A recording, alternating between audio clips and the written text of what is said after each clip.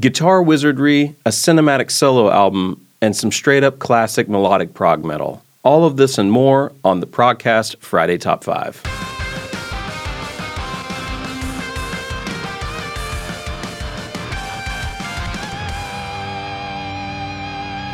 Good morning, prog fans. It is Friday, November 13th, and I am back in the studio, and you are listening to the Progcast Friday Top 5.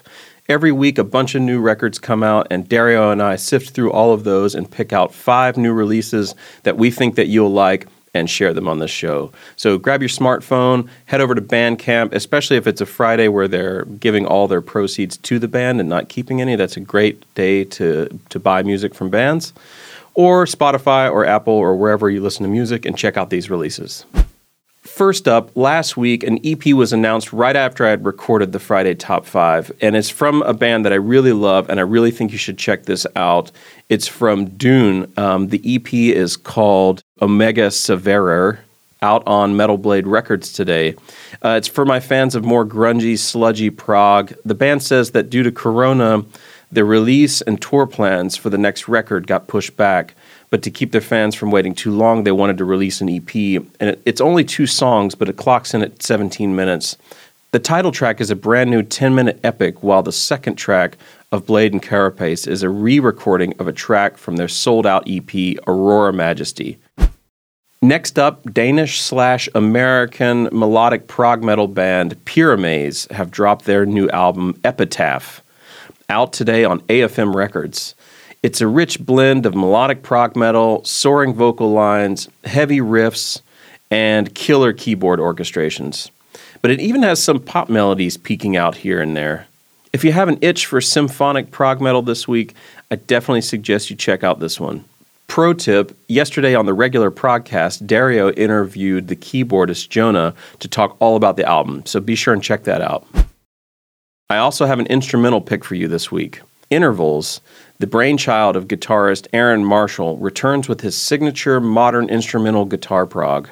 Fans of Pliny, Scale the Summit, and Protest the Hero will probably already know and love Intervals like I do. The new album, Circadian, features a sleek production, some fat bass and drum interconnectiveness, and of course, an ever-flowing, undulating guitar lead that will leave your ears spinning. Okay, let's strip things down to a more primal sound. The Riverside frontman Marius Duda released the 7th album in his solo project, Lunatic Soul. The album is called Through Shaded Woods and is released today on Kscope. He's returning to more folky territory on this record, and I can't help be reminded of other artists this year that got folky like Mirkur. Kscope writes that influences here are more in line with bands like Heilung and Wardruna, Scandinavian folk. Marius plays all instruments, and the album is void of any traditional rock drumming. It's cinematic, dark, and beautiful. Another pro tip, Dario interviewed Marius last Monday to talk about all of his inspiration for making this record.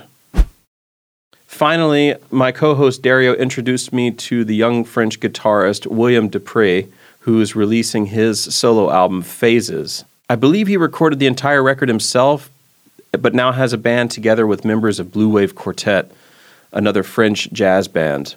As Dario describes it, it's 7-string Pink Floyd, and I think I would agree with this. I do hear some Dream Theater moments, and it has a sort of epic orchestral quality, but also some trippy psychedelic passages. Also, the vocals are in French. I couldn't find the album on Apple Music, but it's definitely available on Spotify and on YouTube. And on YouTube, you can also check out a playthrough together with his newly formed band. Those are our picks for this week. Let us know in the comments if you like these records. Share them with your friends, and let us know if we missed any albums that you're totally burning about. If you like this show, please rate and review us wherever you listen to it. It helps us in the rankings so more people get to hear about the show and more people can get recommendations to make their Friday morning commute a lot more fun with a lot of cool new music, and it also supports the bands. Tune in every Monday and Thursday for regular episodes of the Progcast where Dario interviews really cool artists talking about new releases that are coming out. If you want more reviews and interviews in the written form, check out theprogspace.com. This has been the Progcast Friday Top 5. I've been Randy Salo. You guys have been awesome. See you next Friday, Prog fans.